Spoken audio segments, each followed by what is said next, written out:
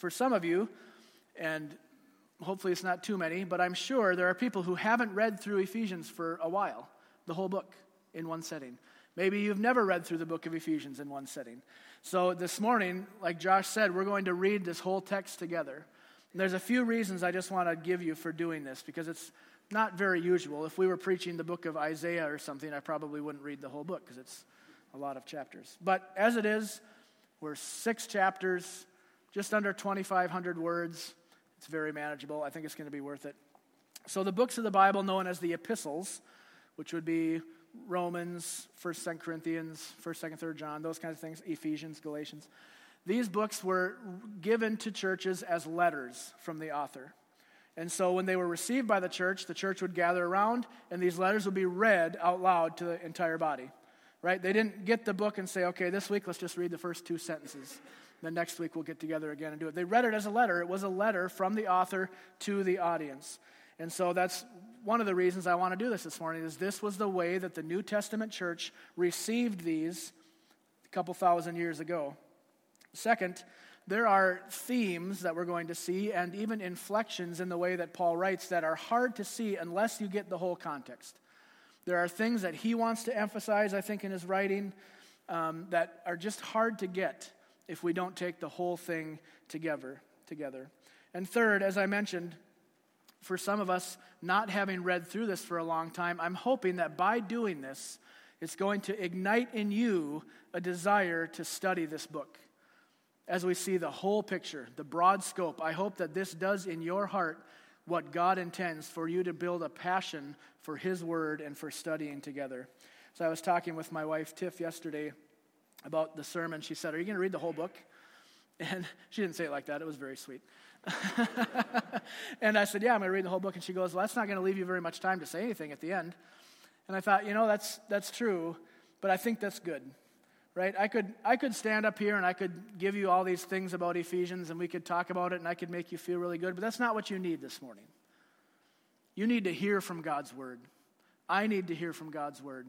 So this is not a waste of time to do this morning. Even if we don't get to preach very long or whatever happens today, this is worth our time to focus on God's Word. That's where the power is for transformation. It's not just in what I say, it's in the Word of God, right? Now, Paul says that as preachers, we're ambassadors for God, God making His appeal through us. So there is a responsibility for us to handle the Word rightly, but I think this morning, to get in its context is going to be very helpful. So let's pray together, and then we'll read the text and make a few comments about it this morning. Father, thank you that you are the God of all comfort, who comforts us in our afflictions so that as we are a comfort to others, we may give them what you have given to us. Thank you, Lord, for your word. Thank you already this morning for what we've heard from the Psalms about the purity and the power of your word. And God, as we read now this morning, and as we start this preaching series, I pray that your word would have its full effect in our lives. It is not meaningless when you send your word out. It has a purpose.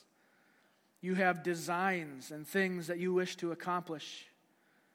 God, I pray that you soften our hearts, that we would not resist the truth of your word, but that by your Spirit you work this deep into our hearts, that we would come to know you, the only true God, and your Son, Jesus Christ, through the ministry of your Holy Spirit. Father, may we stand on your word as a foundation. May we stand under your word as our authority. And in that place, Lord, may we find sweet fellowship with you. It's in Christ's name I pray. Amen. If you haven't done so, I invite you to turn to the book of Ephesians in the New Testament. It's the letter of Paul, and we're going to read this text together this morning. So follow along, please, as I read the book of Ephesians. Starting with Ephesians 1. Paul, an apostle of Christ Jesus, by the will of God, to the saints who are in Ephesus and are faithful in Christ Jesus, grace to you and peace from God our Father and the Lord Jesus Christ. Blessed be the God and Father of our Lord Jesus Christ, who has blessed us in Christ with every spiritual blessing in the heavenly places, even as he chose us in him before the foundation of the world, that we should be holy and blameless before him. In love he predestined us for adoption as sons through Jesus Christ, according to the purpose of his will, to the praise of his glorious grace, with which he has blessed us in the Beloved. In him we have redemption through his blood, the forgiveness of our trespasses, according to the riches of his grace, which he lavished upon us in all wisdom and insight, making known to us the mystery of his will, according to his purpose, which he set forth in Christ as a plan for the fullness of time, to unite all things in him, things in heaven and things on earth. In him we have obtained an inheritance, having been predestined according to the purpose of him who works all things according to the counsel of his will, so that we who were the first to hope in Christ might be to the praise of his glory. In him you also, when you heard the word of truth, the gospel of your salvation, and believed in him, were sealed with the promised Holy Spirit, who is the guarantee of our inheritance, until we acquire possession of it, to the praise of his glory. For this reason, because I have heard of your faith in the Lord Jesus and your love towards all the saints, I do not cease to give thanks for you, remembering you in my prayers, that the God of our Lord Jesus Christ, the Father of glory, may give to you the spirit of wisdom and of revelation in the knowledge of him, having the eyes of your hearts enlightened, that you may know what is the hope to which he has called you, what are the riches of his glorious inheritance in the saints, and what is the immeasurable greatness of his power towards us who believe, according to the working of his great might, that he worked in Christ when he raised him from the dead and seated him at his right hand in the heavenly places, far above all rule and authority and power and dominion, and above every name that is named, not only in this age, but also in the one to come. And he put all things under his feet and gave him as head over all things to the church, which is his body, the fullness of him who fills all in all.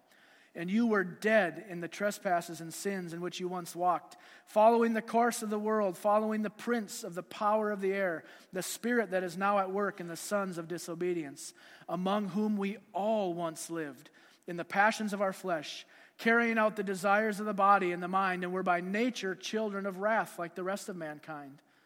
But God, being rich in mercy, because of the great love with which he loved us, even when we were dead in our trespasses, made us alive together with Christ. By grace you have been saved, and raised us up with him, and seated us with him in the heavenly places in Christ Jesus, so that in the coming ages he might show the immeasurable riches of his grace and kindness towards us in Christ Jesus. For by grace you have been saved, through faith. This is not your own doing, it's the gift of God, not a result of works, so that no one may boast. For we are his workmanship, created in Christ Jesus for good works that God prepared beforehand that we should walk in them. Therefore remember that at one time you Gentiles in the flesh, called the uncircumcision by what is called the circumcision, which is made in the flesh by hands, remember that you at one time were separated from Christ, alienated from the commonwealth of Israel, and strangers to the covenant of promise, having no hope and without God in the world. But now in Christ Jesus, you who were once far off have been brought near by the blood of Christ. For he himself is our peace, who has made us both one and has broken down in his flesh the dividing wall of hostility, by abolishing the law of commandments expressed in ordinances, that he might create in himself one new man in place of the two, so making peace, and might reconcile us both to God in one body through the cross, thereby killing the hostility. And he came and preached peace to you who were far off, and peace to those who were near. For through him we both have access in one spirit to the Father. So then you are no longer strangers and aliens, but you are fellow citizens with the saints, members of the household of God, built on the foundation of the apostles and prophets, Christ Jesus himself being the cornerstone, in whom the whole structure, being joined together, grows into a holy temple in the Lord. In him you also are being built together into a dwelling place for God by the Spirit. For this reason I, Paul, a prisoner of Christ Jesus, on behalf of you Gentiles, assuming that you've heard of the stewardship of God's grace that was given to you, to me for you, how the mystery was made known to me by revelation, as I have written briefly. When you read this, you can perceive my insight into the mystery of Christ, which was not made known to the sons of men in other generations, as it has been now revealed to his holy apostles and prophets by the Spirit. This mystery is that the Gentiles are fellow heirs, members of the same body, and partakers of the promise in Christ Jesus through the gospel. Of this gospel I was made a minister according to the gift of God's grace, which was given me by the working of his power. To me, though I am the very least of all the saints, this grace was given, to preach to the Gentiles the unsearchable riches of Christ, and to bring to light for everyone what is the plan of the mystery hidden for ages in God who created all things, so that through the church the manifold wisdom of God might now be made known to the rulers and authorities in the heavenly places.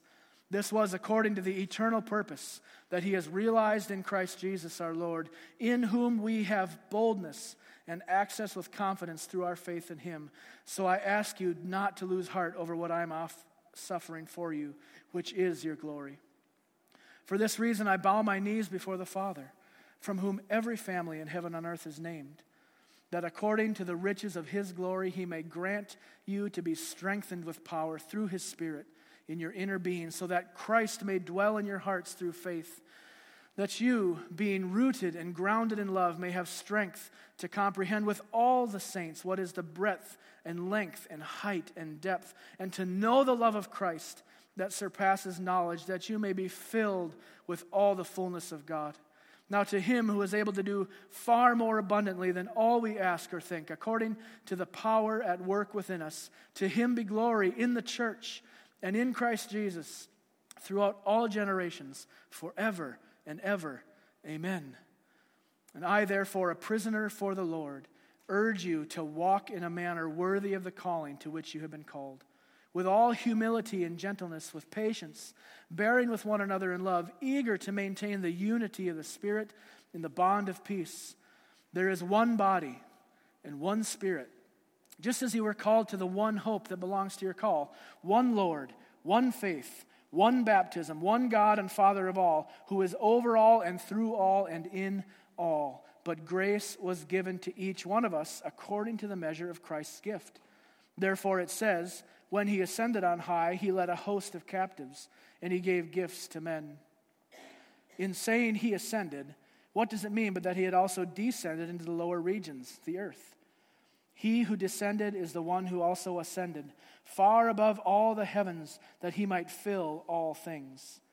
And he gave the apostles, the prophets, the evangelists, the shepherds and teachers, to equip the saints for the work of the ministry, for building up the body of Christ, until we all attain to the unity of the faith, and the knowledge of the Son of God, to mature manhood, to the measure of the stature of fullness of Christ, so that we may no longer be children, tossed to and fro by the waves and carried about by every wind of doctrine, by human cunning, by craftiness, deceitful schemes. Rather, speaking the truth in love, we are to grow up in every way into him who is the head, into Christ, from whom the whole body, joined and held together by every joint with which it is equipped, when each part is working properly, makes the body grow so that it builds itself up in love.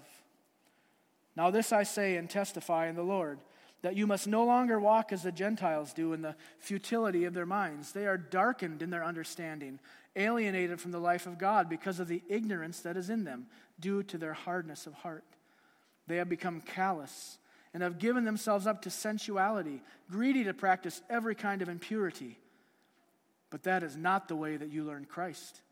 Assuming that you have heard about him and were taught in him as the truth is in Jesus, to put off your old self, which belongs to your former manner of life and is corrupt through deceitful desires, and to be renewed in the spirit of your minds, and to put on the new self, created after the likeness of God, in true righteousness and holiness.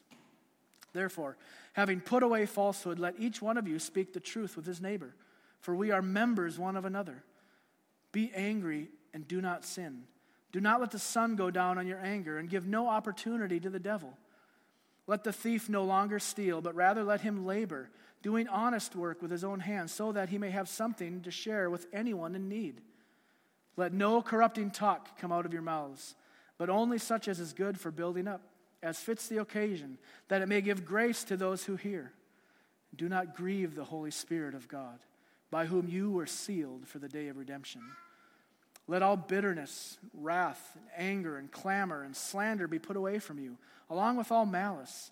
Be kind to one another, tender-hearted, forgiving one another as God in Christ forgave you.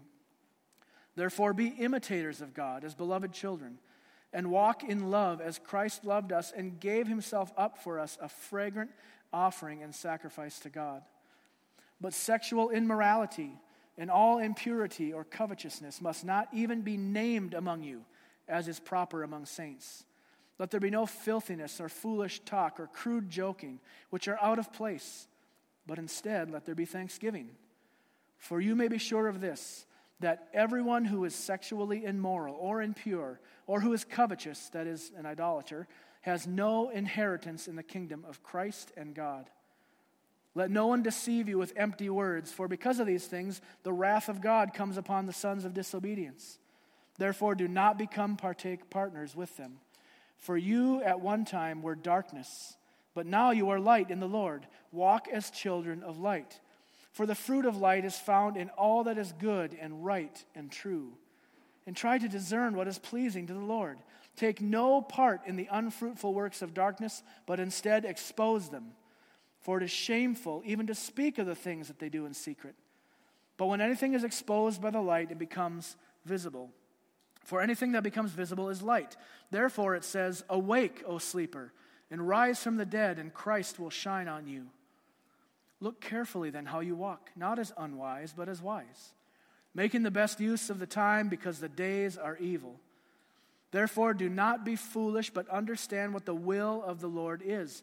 Do not get drunk with wine, for that's debauchery, but be filled with the Spirit, addressing one another in psalms and hymns, spiritual songs, singing and making melody to the Lord with your heart, giving thanks always and for everything to God the Father in the name of our Lord Jesus Christ, submitting to one another out of reverence for Christ. Wives, submit to your own husbands as to the Lord. For the husband is the head of the wife, even as Christ is the head of the church, his body, and is himself its Savior. Now as the church submits to Christ, so also wives should submit in everything to their husbands. Husbands, love your wives as Christ loved the church and gave himself up for her, that he might sanctify her, having cleansed her by the washing of water with the word, so that he might present the church to himself in splendor, without spot or wrinkle or any such thing, that she might be holy and without blemish. In the same way, husbands should love their wives as their own bodies. He who loves his wife loves himself. For no one ever hated his own flesh, but nourishes and cherishes it, just as Christ does the church, because we are members of his body. Therefore, a man shall leave his father and mother, hold fast to his wife, and the two shall become one flesh. This mystery is profound, and I am saying that it refers to Christ and the church. However, let each one of you love his wife as himself, and let the wife see that she respects her husband. Children, obey your parents in the Lord, for this is right. Honor your father and mother. This is the first commandment with a promise, that it may go well with you, and that you may live long in the land. Fathers, do not provoke your children to anger, but bring them up in the discipline and the instruction of the Lord. Servants, obey your earthly masters with fear and trembling, with a sincere heart, as you would Christ, not by the way of eye service, as people pleasers, but as bondservants of Christ, doing the will of God from the heart, rendering service with a good will as to the Lord and not to man, knowing that whatever good anyone does, this he will receive back from the Lord, whether he is a bondservant or is free. Masters, do the same to them, and stop your threatening, knowing that he who is both their master and yours is in heaven, and there is no partiality with him. Finally, be strong in the Lord and in the strength of his might. Put on the whole armor of God, that you may be able to stand against the schemes of the devil. For we do not wrestle against flesh and blood, but against the rulers, against the authorities, against the cosmic powers over this present darkness, against the spiritual forces of evil in the heavenly places. Therefore, take up the whole armor of God, that you may be able to withstand in the evil day, and having done all, to stand firm. Stand therefore, having fastened on the belt of truth, having put on the breastplate of righteousness, and as shoes for your feet, having put on the readiness given by the gospel of peace. In all circumstances, take up the shield of faith, with which you can extinguish all the flaming darts of the evil one, and take the helmet of salvation, the sword of the Spirit, which is the word of God, praying at all times in the Spirit with all prayer and supplication.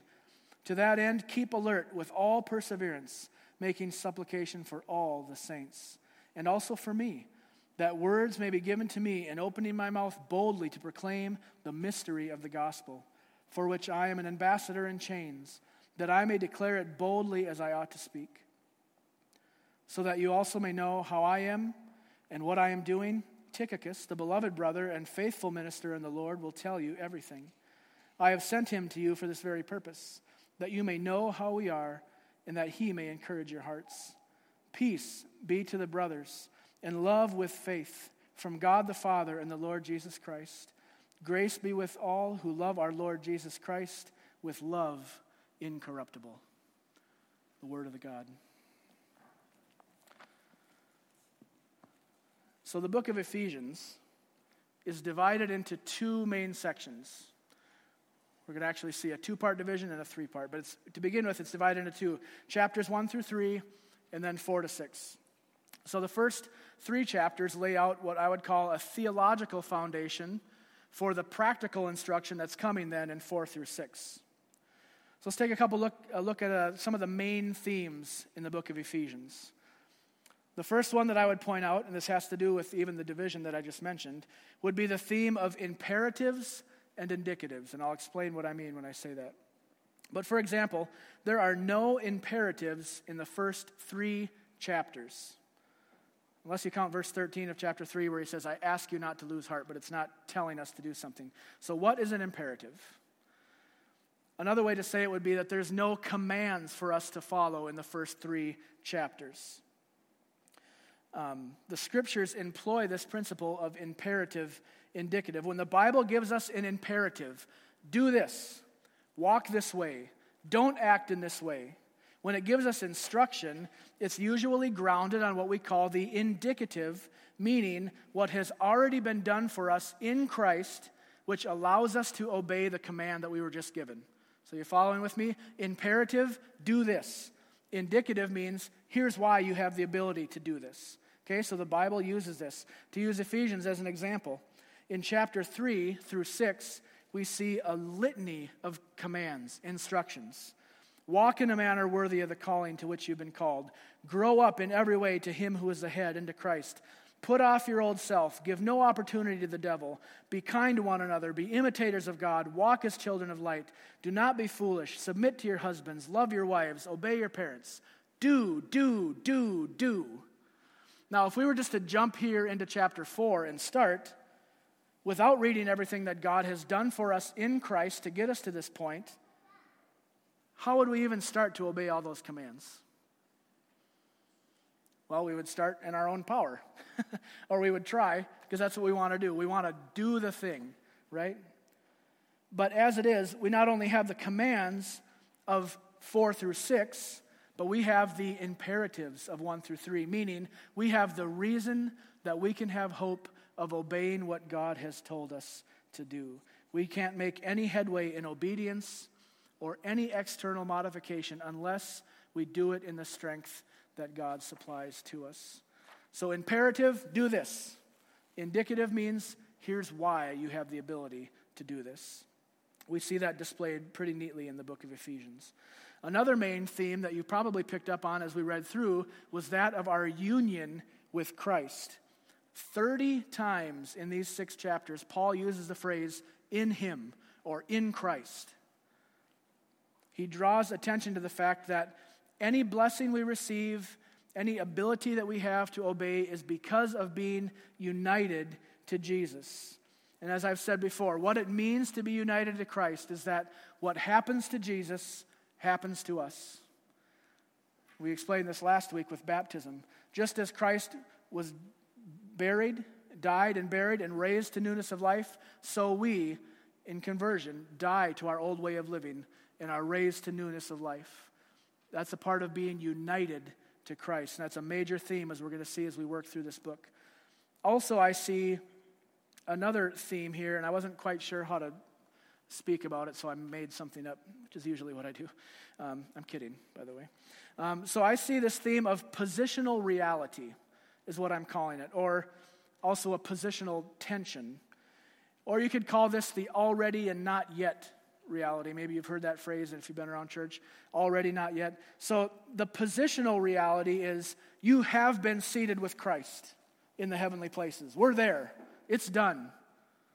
But then in the next chapters, we see, well, you need to do this. You need to act this way. You need to stop doing this and whatever. So there's this reality and there's this tension, right? We already are seated with Christ. That's done.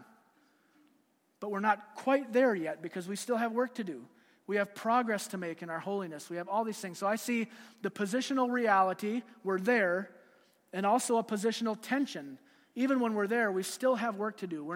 It's not as if you get saved and you can just, well, I guess I'm good. I can live my life any way I want to. No. The reality that we are in Christ and seated with Christ should motivate in us the desire to be obedient and walk in obedience to what Christ has commanded us. So I see that reality, the already and the not yet. And these are just a few themes. As we work through this, we're going to see so much more. So I hope you plan to come back and work through this with us. Also, if you're one who likes to break things into chunks or manageable pieces without thinking of the whole thing, if that's too much, I just in my own mind, as I was thinking about how to preach through this, broke it up into 3 categories, the whole book into 3 categories. So chapters 1 through 3, and I used alliteration, by the way, which is a total Baptist thing to do. So all letter C words, okay, you ready? Chapters 1 through 3 show the believer's calling, how God has done in history to plan and accomplish our salvation. Chapter 4, verse 1 through chapter 6, verse 9 show the believer's conduct. Now that we have been saved, how are we to live in light of our calling and salvation? And then 6:10 through 6:20, really the end of the chapter, show the believer's conflict, who we fight and how we fight.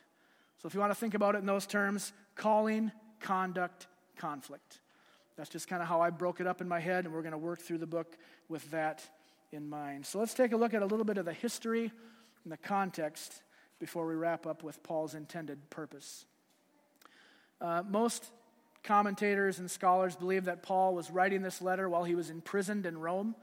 He had appealed to Caesar to have his case heard before Caesar, and he was awaiting his court date. And he was on house arrest and wrote it some point likely between 80, 60, and 62, somewhere in there. That's kind of the rough timing. Paul didn't date the letter, so it's kind of hard to know. And then we see more of Ephesians in the New Testament than any other church. More of the church at Ephesus. And here's some examples. Acts 18 through 20, we see that Paul had a 3-year ministry in Ephesus. He stayed there, planting churches, ministering to the people there. 1st and 2nd Timothy were written by Paul to Timothy, who was in Ephesus. Paul left him there to set up more churches, to make sure that the leadership was intact, to appoint elders, all that kind of stuff. So Timothy is now the pastor at Ephesus, and Paul writes those 2 letters to him while he's there.